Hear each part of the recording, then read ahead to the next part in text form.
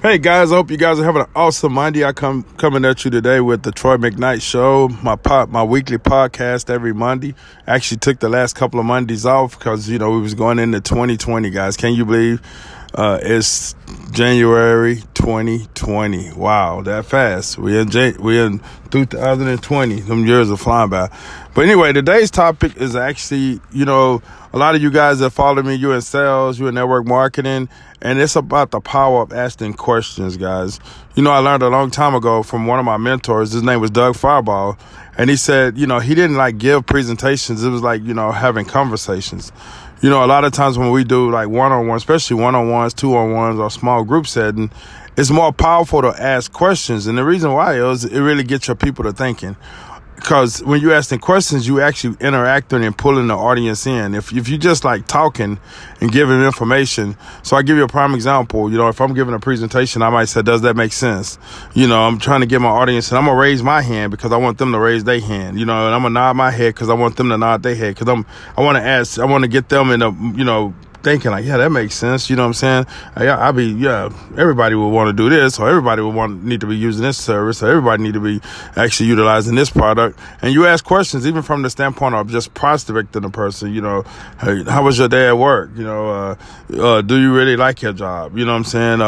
What are some of the things that you really get excited about when it comes to work? Just questions, because you want to get the prospect to thinking. What would your life, and even in your presentation, even in mine, in the close, or on certain slides, I ask people, how would that enhance your life? If you was making an extra $1,000 a month, what would your lifestyle be? Would you, actually take more vacations? Would you save up for your kids to go to college? And then when we, get the slides where it's talking about full-time income, I started giving them, asking questions, helping them dream and think real big. So that's the key, guys. Ask questions. And even when you're doing a training, when you train your team, you're working with your team, make sure you ask questions. That way you can pull them in and answer exactly what they need. You giving them information, you answer any questions or concerns they have, and they more prone to go out and actually go to work.